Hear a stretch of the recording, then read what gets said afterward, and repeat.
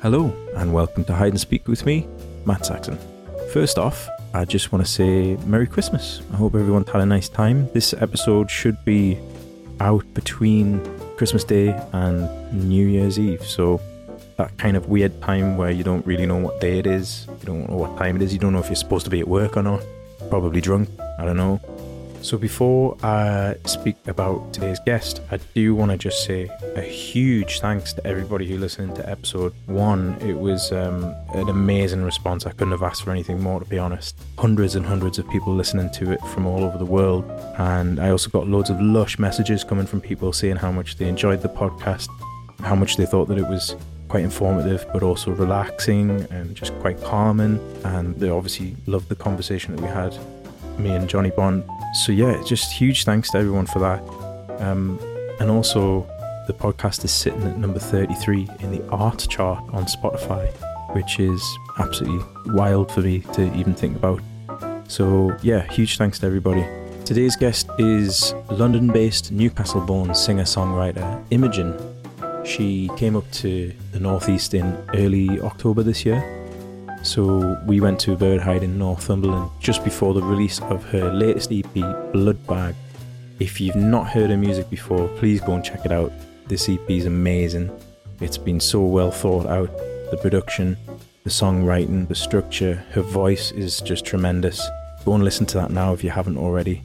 But also, in addition to Imogen working as an amazing musician, she's also a director on the Ivors Academy board and co-chair of the Youth Council. She's also working with the Musicians Union to make the industry safer and more accessible. Without any further waffle, here it is, episode 2, Imogen.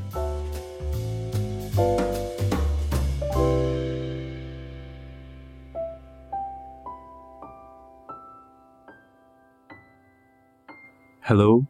Hello. Imogen. Imogen, which one do you prefer? Honestly, whatever. It's funny because, obviously, Imogen is my name, but it's also my artist name. Mm-hmm. And everyone up here knows me as Immy. I know. Immy used to be your artist name. Yeah, it used to be time, didn't Immy Williams. So, yeah, honestly, whatever. I feel like when someone calls me Immy, I'm like, oh, you know me. You know the real me. Okay.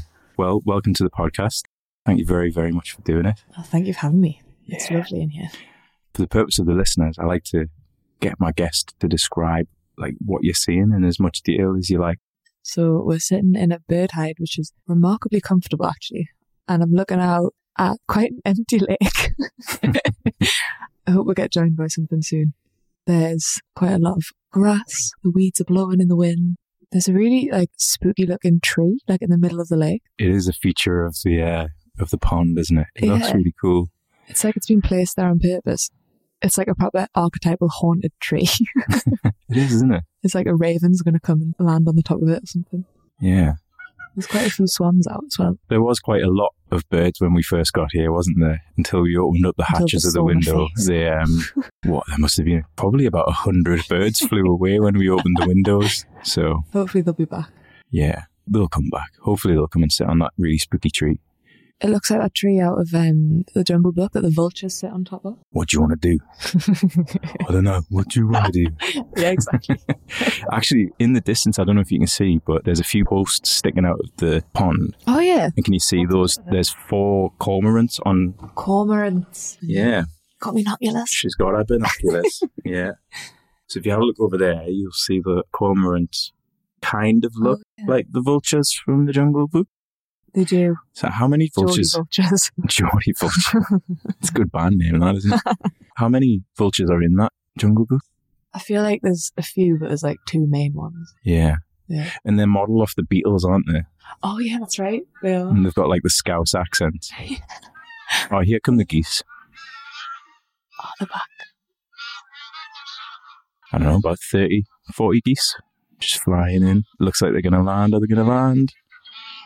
Oh, almost. Oh, no. Nearly. Oh, no. Yeah, they've landed. A few more coming in, late arrivals. So they're... Look at those two at the back. They look like they're having an argument. Yeah. Maybe it's husband and wife arguing why they're late. Steve, man, I told you. Hurry up, man. It always takes so long to get ready. Oh, no, here they come. Here come the cool late arrivals, actually. Look at them just gliding in. They not are even moving. Yeah, that's the cool gang, isn't it? They're grey lag geese. Yeah, we'll get a few different types of geese in the UK. We'll get grey lag, pink-footed geese, which look really similar, as you can imagine. Got pink feet.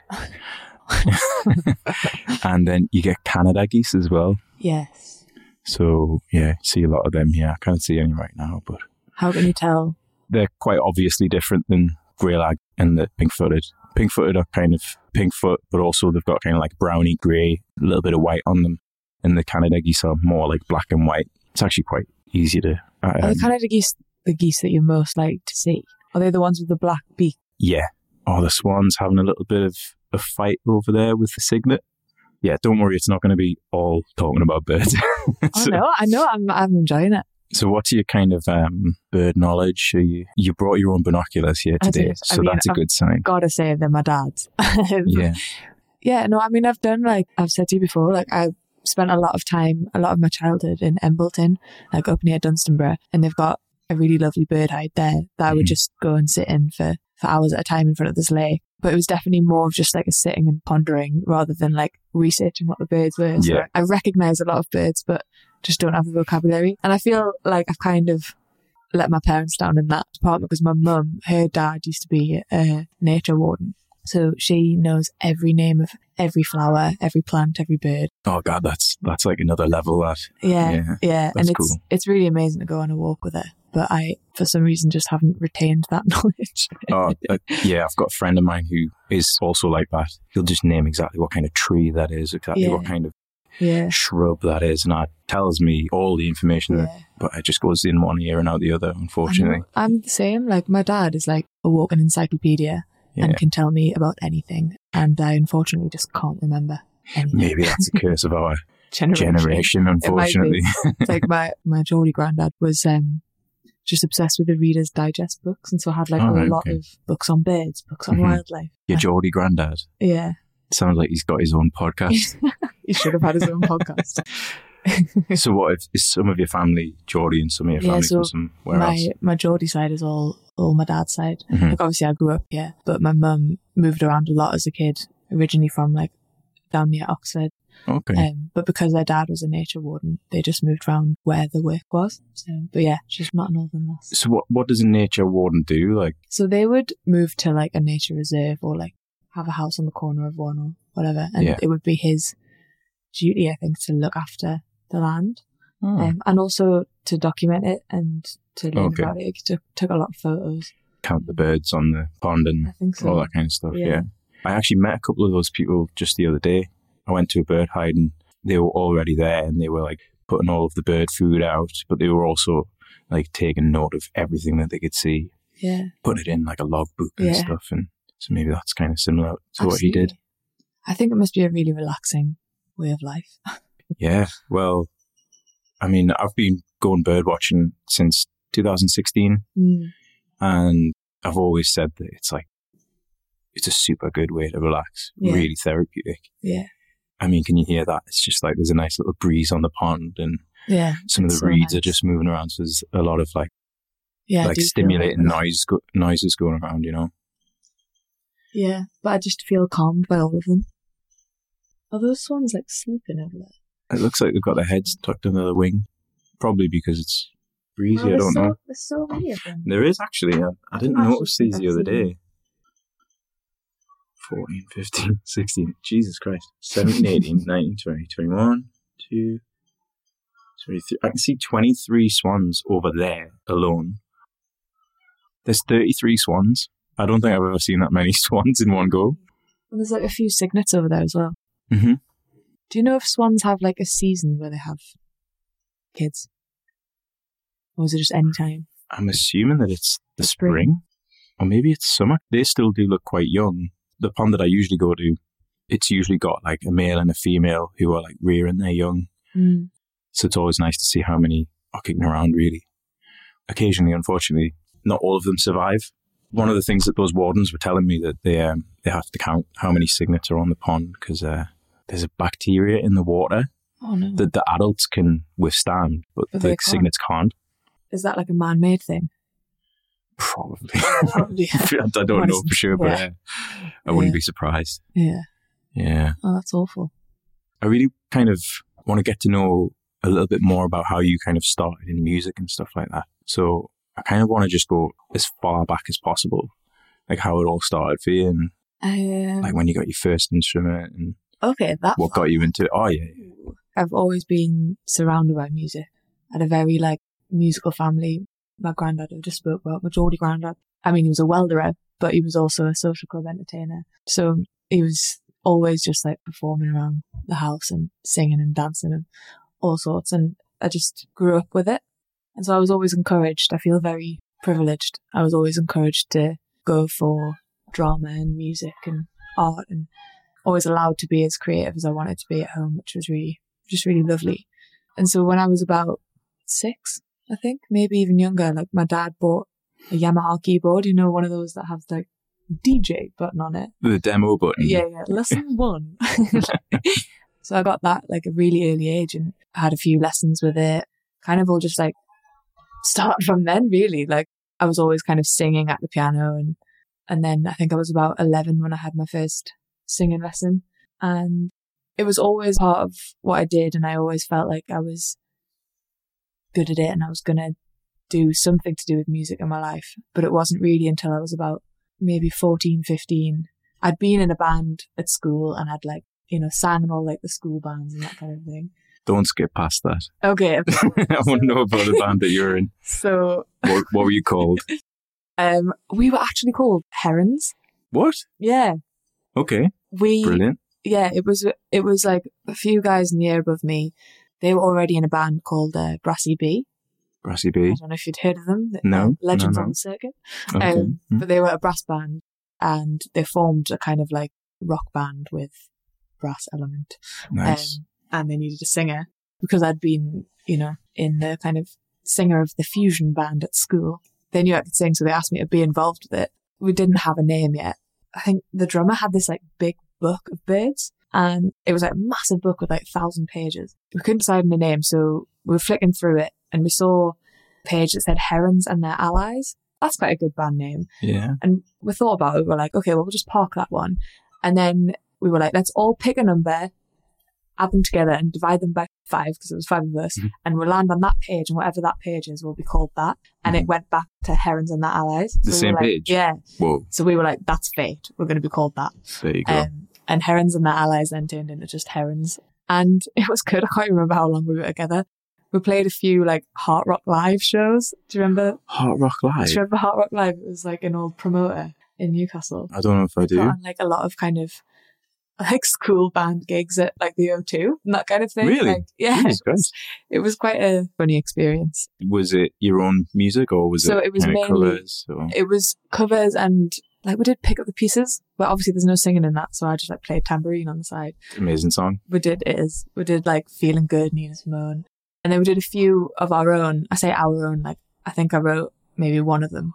And then the band kind of dissolved, and I just was like, I don't want to stop doing this. So luckily I had a singing teacher at the time who, she was really encouraging, and she was like, I've got a gig coming up at the Clooney and you can support me. This is when I was about 15. She was like, you can support me if you do half an hour of original material. Ooh, and then nice. I had written songs in the past, like I'd written quite a few just for myself at the piano, but this was like a real challenge. It was the first time that someone had been like, I want half an hour's original material. So how long did you have to finish your songs off? Was it like a couple of weeks, couple of months? 2 weeks, right? 2 okay. weeks. And I did it. I can't vouch for the quality of the songs, but I did it, and I supported her at the Clooney, and that was just like one of those light bulb moments where I was like, wow, I actually really loved everything about that.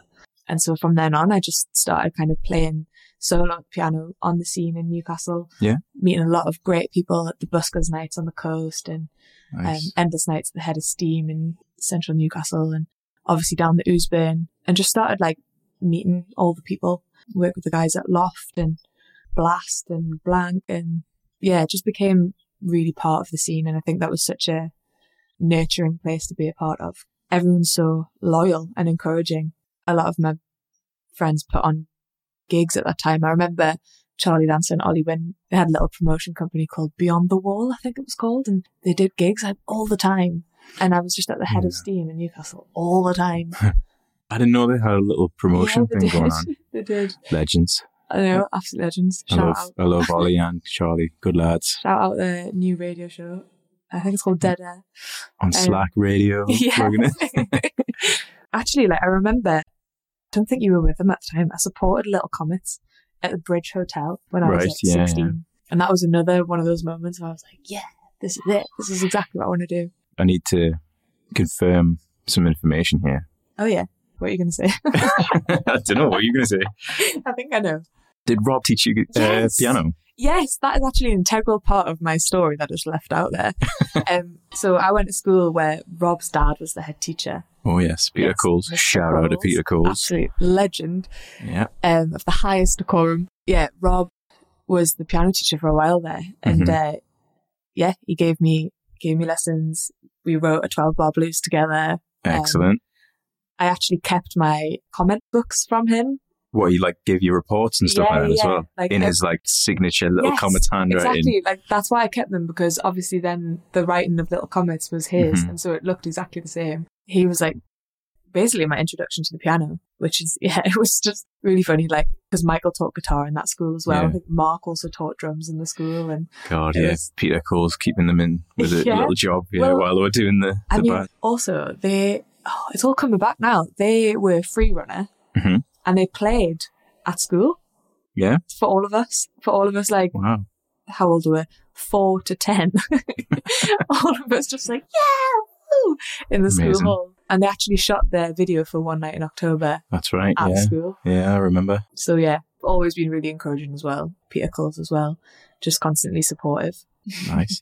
Yeah, when I mentioned to Rob who I was going to have on the podcast, I mentioned you, and he was like, "Oh, I used to teach the piano back in school." Yeah, it's great. Not a lot of people know how amazing Rob is on piano. He's super good pianist. Absolutely. But just plays guitar mostly in Little Comets. Well, I guess he does a lot of piano stuff as well. But no, that's good. Good little introduction to the piano. Yeah, I can't believe I left that out. That's a big claim to fame, that is. I'll edit the... if you've got anything to say now, and now this is when I met Rob Coles, then I'll edit it to be earlier. I'm just joking. And then when I was 5, it's actually so weird to also know someone who hasn't known me since I was that age.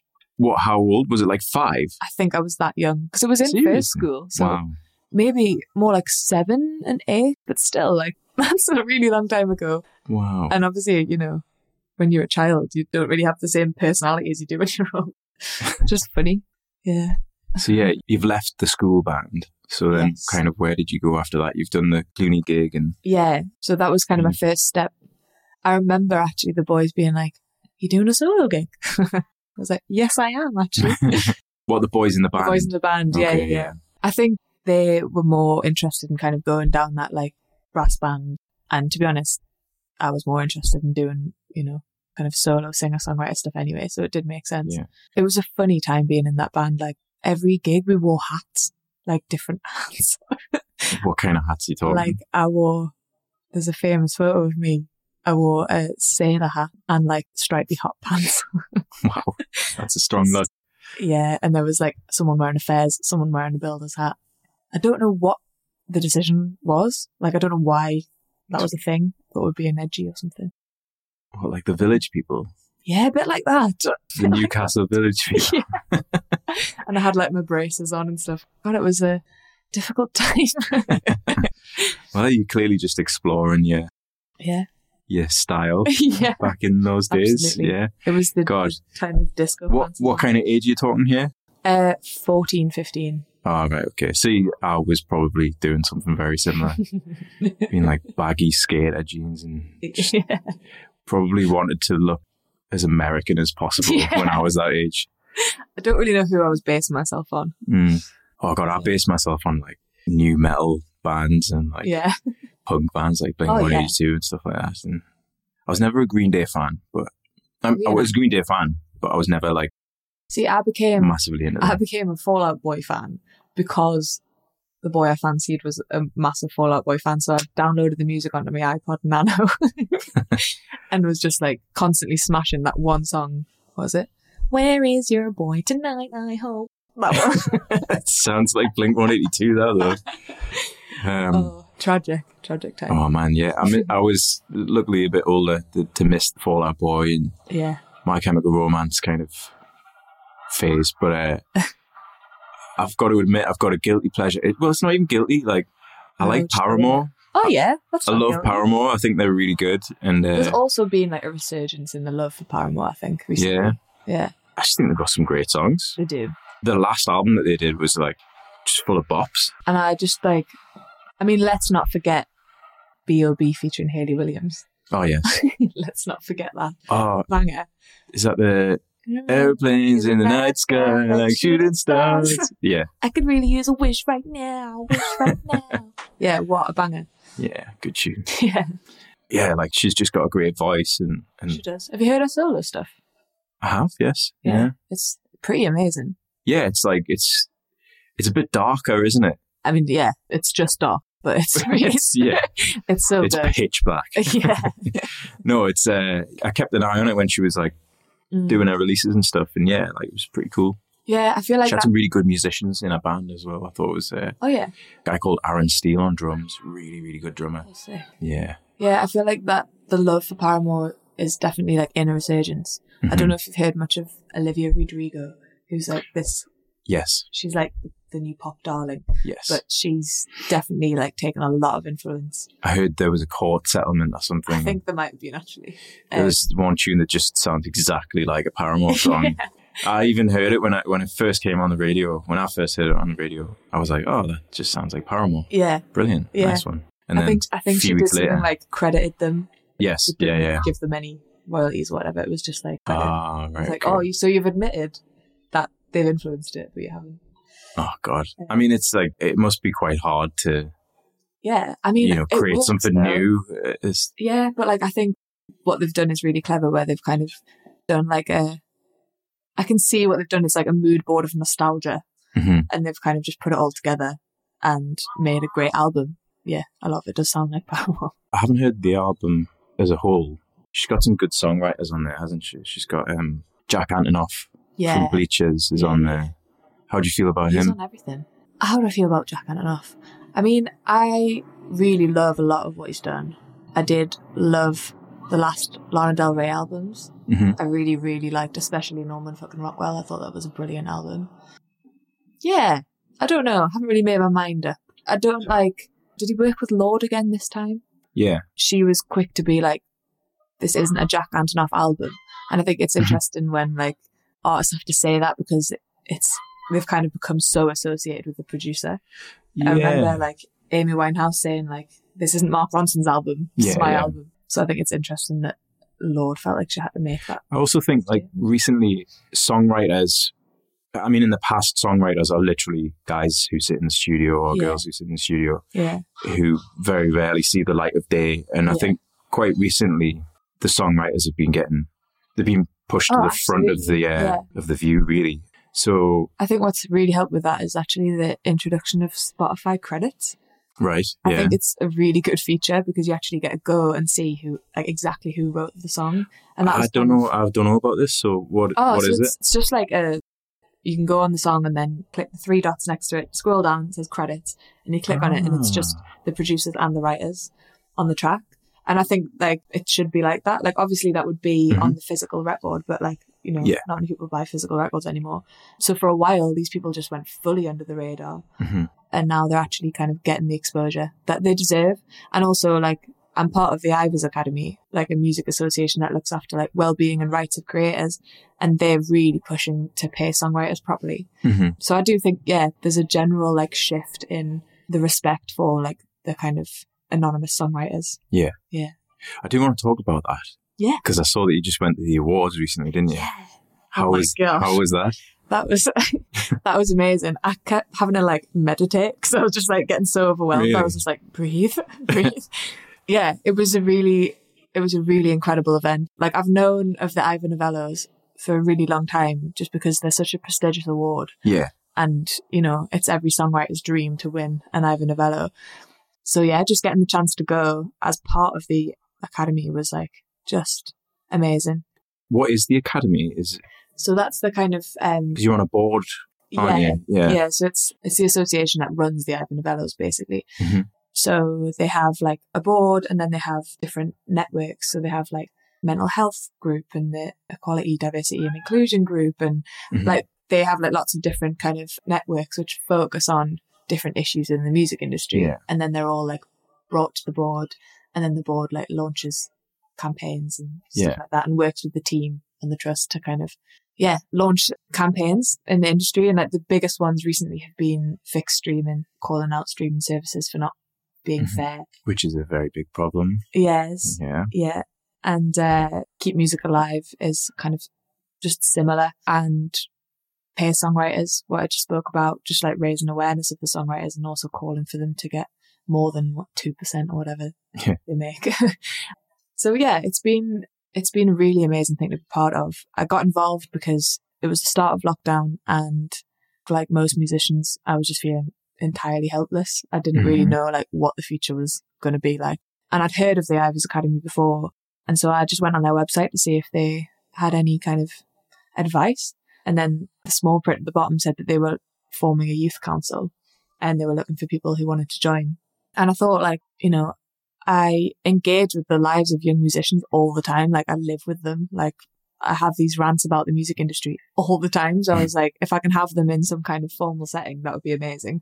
So I decided to join. And then I got a call from the guy that was running it and was like, actually, we've got another opportunity coming up to actually be an under 25 board director on the main board at the Ivors, if you'd be interested. I kind of didn't know what that meant. Yeah. I was just like, what is a board? Like, I've never... Sounds like official. Yeah, kind of... I've never had like an official role like that. So I was just like, yeah, sure, I'll go for it.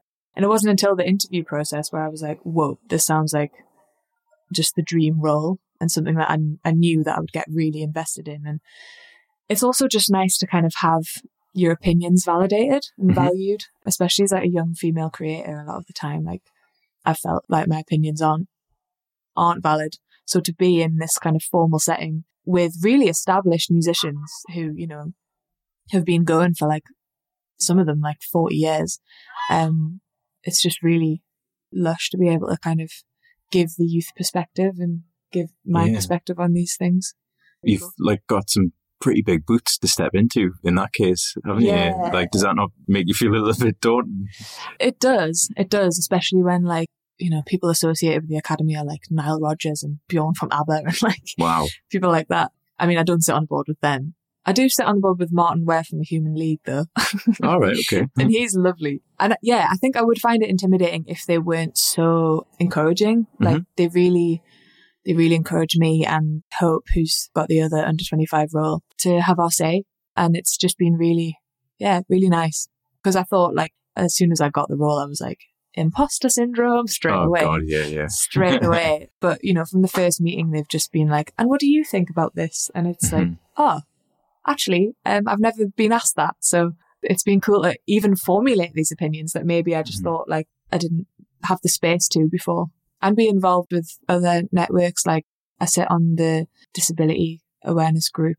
We talk a lot about accessibility within the industry. And yeah, it's just been really cool to connect with other people across the industry in this way as well, and be united by like a kind of collective passion to make it safer and healthier, rather than kind of feeling quite alone in that, which I think it is easy to, when you feel like you have to kind of abide by how the industry works in order to get somewhere.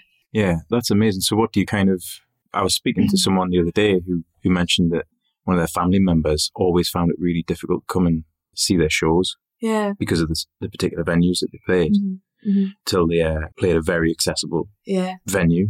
So is it that kind of stuff, or is it like more artist kind of focused? Or it is that kind of stuff, and it is also like, so we've been talking a lot about these things called access riders, and I didn't know that this was a thing. Okay. But it's where artists with any kind of access requirement can fill in this access rider and ask these things of the venue. So it could be anything to do with, I need you to provide a ramp to the stage, or I need someone to go through the equipment with me rigorously because I'm hard of hearing, or I need it written down because I'm hard of hearing, or, you know, anything that you need can go on these access riders, and the venue are obliged to comply with them as well as they can. And I think that's an incredible thing that I don't think that is really has good, much awareness. So it's stuff like that. But then also, the actual accessibility of venues for punters is a whole other thing. And it's something that I've really tried to make sure that all my shows are as accessible as possible. And I'm playing a couple of EP launches, one in London and one in Newcastle. And I made sure that both of them were as accessible as possible. It was like the first thing that I made sure about. Because it's just like, you don't know unless you need it. Like, I've got a friend who's in a wheelchair, and I didn't actually realise how many tube stations in London don't have a lift. Because I haven't needed to know about that, you know what I mean? So it's that kind of thing. It just needs more awareness and more visibility. That's amazing that you're part of that. I think that's really, really cool. It's definitely been good to just even be privy to the conversations happening. Just, real privilege. Nice. The awards. Yes. I do want to know a little bit about the awards. So what? Sure. Inside the Met Gala. I saw you on Instagram with your friend, getting all fancy, kind of like. We did go all out. Did you? Yeah. Well, you would need to, wouldn't you? Yeah. That's the way to do it. So, what was the kind of vibe in the awards like? And did you like? It was. Were you presenting awards, or was it just kind of? No, we weren't. I was like, I think I should present the Under 25 award, and they were like, maybe next year. It was really cool to even be invited in the first place, because tickets to that awards are expensive. Oh God. Yeah, so Hope and I were just like beside ourselves with excitement. Like, we really had to calm down and play it cool. But we got there, and it was immediately just like, okay, so like, everyone here is somebody. And I actually sat on the TikTok table. Oh God. It was actually really nice. Like, was it? It was a couple of team members at TikTok, and like the head of artist relations at TikTok was there. Oh, I had a vision of just like loads of TikTokers. No, well, that's what I thought it might be. But making videos the entire time. Yeah. But no, it was really nice to sit with them. To be honest, it was nice, again, to have, it's like just being at the Ivors is like this, just getting insight into the industry and like how it's working and how people see it growing and developing, and actually talking to the people who are involved in a platform like TikTok was actually really interesting, because I got like a lot of insight into how it's affecting the music industry and how it's working alongside it and all this kind of stuff. But so that was cool. And also, like, I was sat there because they wanted an emerging artist to sit with them, which was really nice, because I was like, oh, I thought I was coming to the awards as a board director, which is good enough, but to be there and considered as like an up and coming artist as well was just like another bonus. So that was really nice. The table I was on was just like situated in the best place. It was like at the bottom of the only staircase. I sat down and then I just turned around and I just watched all of these people come down the stairs. Like Laura Marling, like Ashnico, Leanne La Havas, Jamie Cullum, like amazing. Bjorn from ABBA. Just all these people. And it was overwhelming, but it was also just so amazing to be in a space where everyone was there for the same reason, to celebrate songwriting. Yeah. And it's not televised or anything. I know, yeah. So everyone was kind of it felt like everyone was a bit more switched off. Of course, yeah. Just a bit more natural than I think if there was like a lot of press about and that kind of thing. So it did feel like I was kind of on the inside of something really special. In that case, who got the most wasted? Might be me. It wasn't Nile Rodgers or anything. Bjorn from ABBA, absolutely plastered. I mean, maybe. Did you see Bjorn from ABBA fall down the stairs? I didn't, unfortunately. Oh. I did see someone stack it down the stairs, but did you? Okay. Yeah, but there wasn't anyone really famous. I felt so sorry for them. Oh my God. Oh God, that must be. Like, how's your Ivors? Well, stacked it downstairs. Actually, Richie Sambora was there from Bon Jovi. Wow. Which was kind of crazy. And did you have a conversation with Richie Sambora? It was very brief. I can hardly remember. It was just like, hi, bye. You need to talk to Rob Coles about that. Oh, really? Yeah. He loves Richie Sambora. Oh, does he? Yeah. Oh God, he would have loved it. He made a speech and it was really amazing. He said something that really stuck with me, and it was, songwriting is the closest thing we have to immortality. And I was like, that is it, really. Like, I mean, I don't know if I speak for every songwriter, but I feel like that's kind of why we do it. You know, it's like, it's a bit of time capsule. Absolutely, yeah. And being able to kind of grasp a moment like that and hold it in time like that is a real superpower. Oh, definitely, yeah. Just amazing to hear it from him. I met this guy who's like really admired as a songwriter, and we ended up back in this pub and we all got drunk. Things got deep, like conversation got really, really deep. And one of the things that came up was like, what do you want to do with your life? And he was like, I just want to leave something behind that like people can love, you know. The band that he was involved with is like, at this point they were on like album number 5 or something like that. Yeah. And I just went, yeah, but you've done that now. And he went, oh, yeah, I suppose you're right.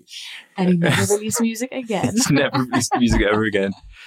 I felt a bit bad about that. Because I was like, I haven't really released anything like that people really kind of grab hold of yet. And then he was like, yeah, I guess I already have. So maybe what's next? Yeah. Just like to him, just like running back and forth on his bed. Like, oh, yeah. That's the rest of my life. Just walks blankly out of the pub and just like never seen him again. You know.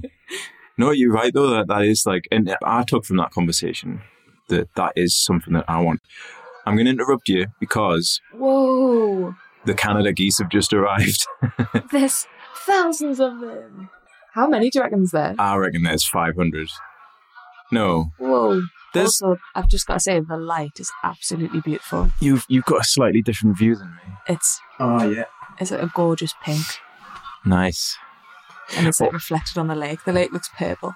That is absolutely lovely. Yeah. Well, we've just had about what looks like, I don't know, maybe 200-300 Canada geese just land in the lake for the night. And there's still more coming. Yeah, you can probably hear them. I wonder what they're talking about. You're actually the first podcast that I've recorded at this time of day. All of the other podcasts have been like first thing in the morning. So one of the things that I used to love doing, and I still do actually, is during summer. It's about 6:30 in the evening right now, and I would usually, in summer when you have the super light nights, me and my friend would come to the bird hide at about 8 o'clock and just be here until it gets pitch black, basically. Because you get this amazing order of which things happen. Right. So when you first get there, it'd be like this. You've got like geese, swans, ducks, and that kind of stuff. The odd bird kind of flying by, and it's really nice. But then when it starts getting darker, we might be a bit lucky soon because the bats would come out. Oh. So in summer, there's a lot of insects on the pond. I don't think there's many now because it's a little bit chilly. I want all the bats to commune on that tree.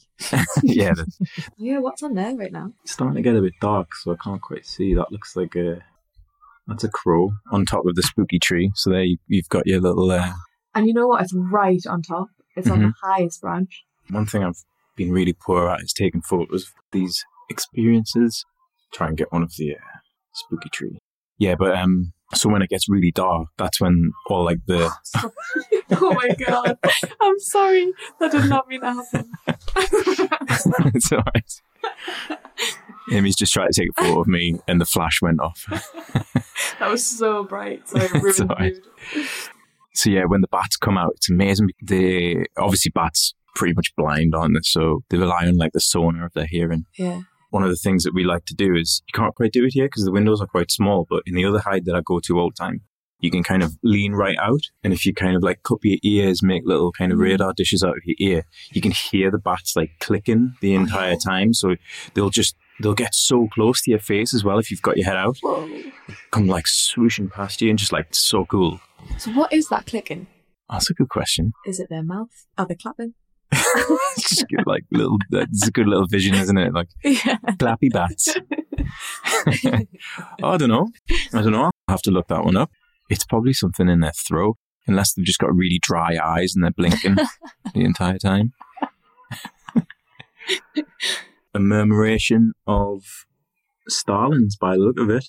Oh, you know that song Starlings by Elbow? Do you know it? I don't actually. No. Oh, it's on this album, Scene Kid album. Really beautiful song. Apparently Guy Garvey's an avid bird watcher. So that's probably where that comes from. Yeah. It makes sense. Starlings are amazing though because they fly around in huge murmurations, sometimes like thousands of starlings together. We were on tour in Brighton.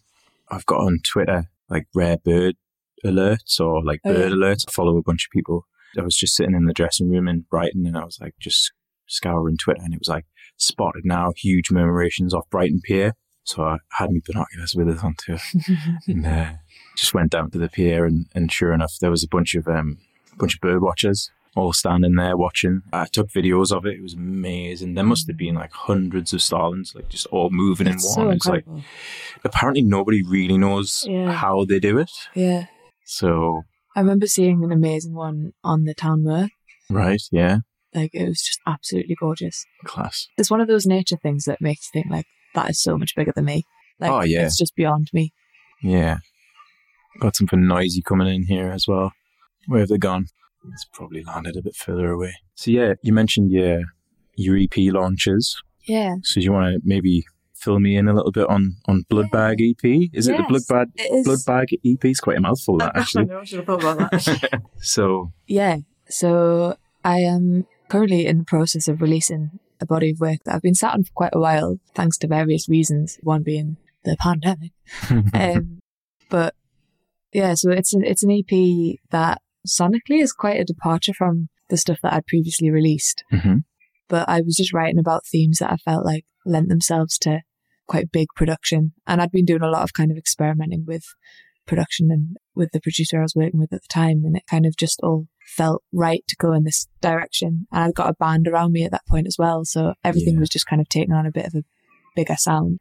So yeah, I've been excited to get this out for a while. It's actually 4 tracks that were written at quite different points in my life, but they all touch on similar themes. So I really wanted to create a body of work that kind of focused on how much control women have over their own bodies. In that is like loads of different kind of guises. So it touches on like my own surgical recovery, but also touches on allegations of misconduct. And then also, you know, talking about like the transition into womanhood. So there's a lot of kind of different aspects of the same kind of themes and questions. So it felt quite powerful and important to me to like put these songs together in a body of work and kind of work on them production wise at the same time. The songs that I've heard from Bloodbag so far, you've released Bloodbag, Sleep Tight and Lion Cub so far. Sonically, the music side of it, it's very like reflective of the subject matter of the songs, I feel. So you're right, like your sounds definitely, I've noticed a difference, like a big shift in the production and the kind of like the songwriting and the soundscapes of it all. I really, really like how it sounds to me like you've experimented quite a lot with a lot of different sounds. Like I'm listening to some of your songs and just thinking like, how the hell is that sound made? Like, what have you done there? So I don't want to go too far into it because like I could probably go on for a while, but like maybe after this I need to ask how you got these certain sounds and stuff. To be honest, you probably know what it's like, but I spent so long in the studio that I've probably forgotten how most of the sounds were made. Oh yeah. There was a lot of experimentation and a lot of like cool things used. One of the main components of that record is this little thing called a moth mic. A moth mic? Yeah. Right? What's that? So it's like a brand of mic that's made in, I think it's in Spain, but they like custom make them. It's just like a really small kind of like contact style mic. Okay. It just has like a really weird frequency. And so whenever you kind of speak into it, whatever you've said or played through it comes out like extremely distorted. I used that and then also put that through like various pedals and stuff. And yeah, a lot of the sounds were made using this tiny little thing, which I really grew to love and will probably use on all my records going forward. Yeah, like you were saying, the subject matter absolutely lent itself to building this kind of crazy sound world. Well, like a lot of your songs are quite dramatic sounding songs, obviously lyrically as well, but also like I feel like you've got an amazing knack of the crescendo. It's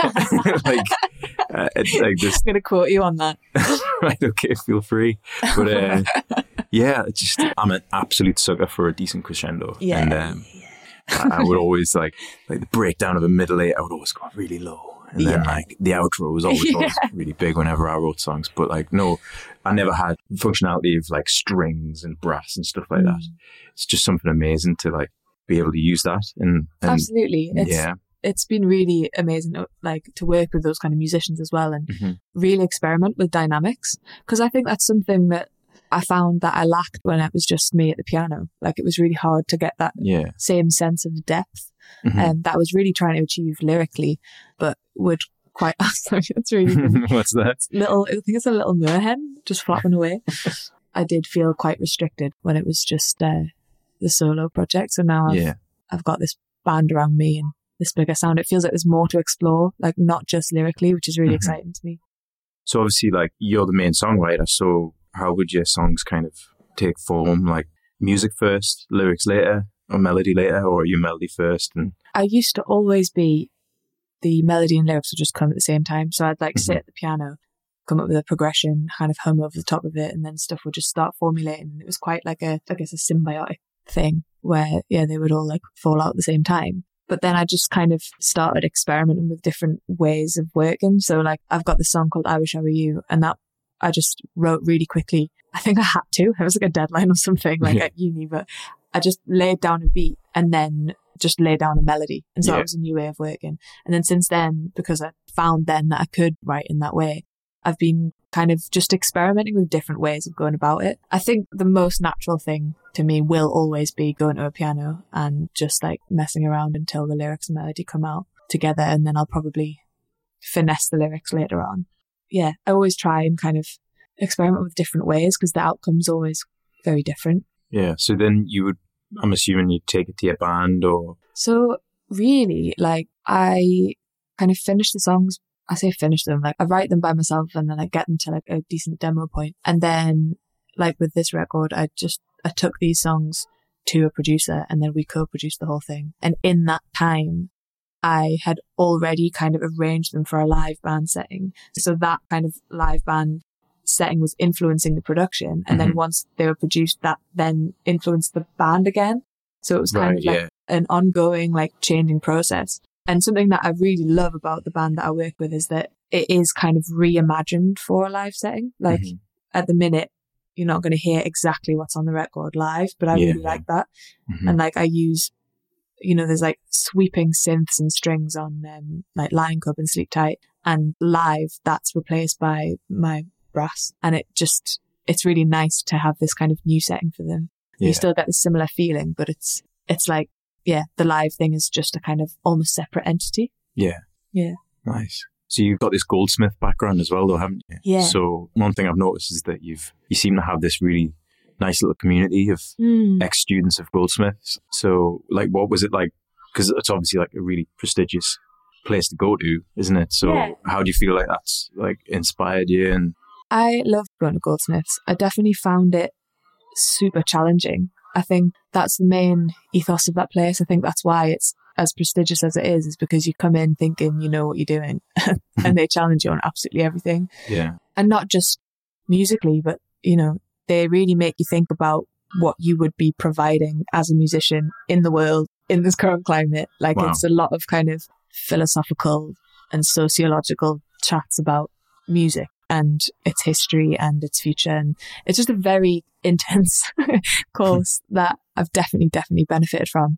There was a couple of moments where I thought like, God, I don't even know if like I am actually cut out to do this. Like they do challenge you on stuff. Like I came down aged 18, playing my little songs at the piano and I was like, I'm sorted. I'm going to go to uni and then I'm just going to be a musician and this is what I'm going to do for the rest of my life. And actually they were like, no. They're like, you've got to try this and this and this and this. We don't think so. Yeah, they were like, why didn't you, try and stand on your head? That kind of thing. Really? So I think it was quite a shock to the system going there at such a young age, but I've really, really benefited from it. That's the reason why I've got this band now. Like I put them together for my final degree show and we did like a big kind of like, art performance. And then it was from then that I like integrated my more kind of pop stuff in with that and realized it was a really good setting for that. Yeah. And then we just continued working together. So I've got a lot to thank Goldsmiths for. And obviously like the community that came with it as well has been absolutely incredible. Even the last couple of weeks when things have opened up again, I've been to so many gigs and I've just been reminded like, oh my God, I know so many musicians. Nice. I kind of wish I had different friends, you know what I mean? Like we're all just musicians. We all talk about music. It's been really amazing. Yeah. It's almost the season for bands being on tour as well, isn't it? With, absolutely. Like autumn, it's like post-festival season. So I think I've bought so many gig tickets like quite recently. So I've got loads of good gigs to go to and really looking forward to getting out. And so if you've got these EP launches and then like what's next? Are you allowed to inform me? What's next? Well, I'm sitting on a lot of music. I do feel like it's a nice, powerful position to be in. I've just got a lot of songs waiting for me to kind of really get stuck into them production-wise. So, yeah, next is probably back in the studio. And, yeah, more gigs. I mean, they're definitely on the horizon. I think that's what I've missed the most. And that's really where it all started for me. I love being in the studio. I love recording. I love writing. But there's nothing that compares to performing live. And I think I've got a lot to thank the Newcastle music scene for that. That's really where it started and what it was about. That's how I trialed new material. You know, I'd have a gig a week, be it, you know, at Surf Cafe or at Head of Steam or at somewhere in Whitley Bay. I can't remember the name of it now. Wasn't it Berkeley Tavern, was it? Honestly, can't remember. So I had like such frequent gigs that I would be motivated to write, and then I would trial new material out on the audiences and see what worked and see what didn't. Yeah. And it was like a stand-up comedian. It was almost like that. Yeah, it was. And I think the lack of live performance has kind of made me question a little bit more, like, what is it about if that's not part of it? Because it's always been about community for me, like always. So yeah, I'm really excited to kind of get out on the road with the band and just play as much as possible. So yeah, next is just more music and more playing. Nice. Well, that's good. Every time I'm checking out your stuff, like, it just seems like it's like sound-wise it's getting bigger and it's getting more elaborate. And it's good to hear that you've got a new EP coming out, and I'm really excited to see what you do in the future as well. So thank you. Yeah. Thank you. I think with that being said, it feels like it's getting really dark. So I can hardly see you anymore. All we can really see is like silhouettes of each other. I can just see your eyes. So, yeah, before we go, what's your favourite bird? I think, might be an obvious choice, but I think albatross. Albatross? Yeah. Wow. I think if I could be reincarnated as something, it would be an albatross. You just want to deliver babies, don't you? No, that's a stork. Oh, shit, it's a stork. Oh, God. Different Disney film. Different Disney film. What's an albatross known for? Just like flying miles and miles over the ocean. Yeah, they've got like a huge wingspan. They're also incredibly romantic. They're like mate for life. Are also revered as like a really sacred bird. So it's like considered really bad luck if you accidentally kill one. Or offend one by calling it a stork. Yes, so you might be cursed now for the next 7 years. God. They've also got a brilliant name, Albert Ross. It's like a real Albert person's Ross. Name. Yeah, they do, Albert Ross. That's like made it weirdly less glamorous, hasn't it? Like, all right, Albert. Albert Ross. But yeah, also there was a famous albatross in the film The Rescuers. Did you ever watch that? It was about these two little mice who went and rescued a child from like an abusive foster mum. I don't think I ever saw it, but it rings a bell. Is that the one with the cats in it? Is there some cats that kind of like attack the mice? Or am I thinking of something else? There's some crocodiles that attack the mice. Okay. Anyway, great film. And there's a really good character who is an albatross. Is he called Albert Ross?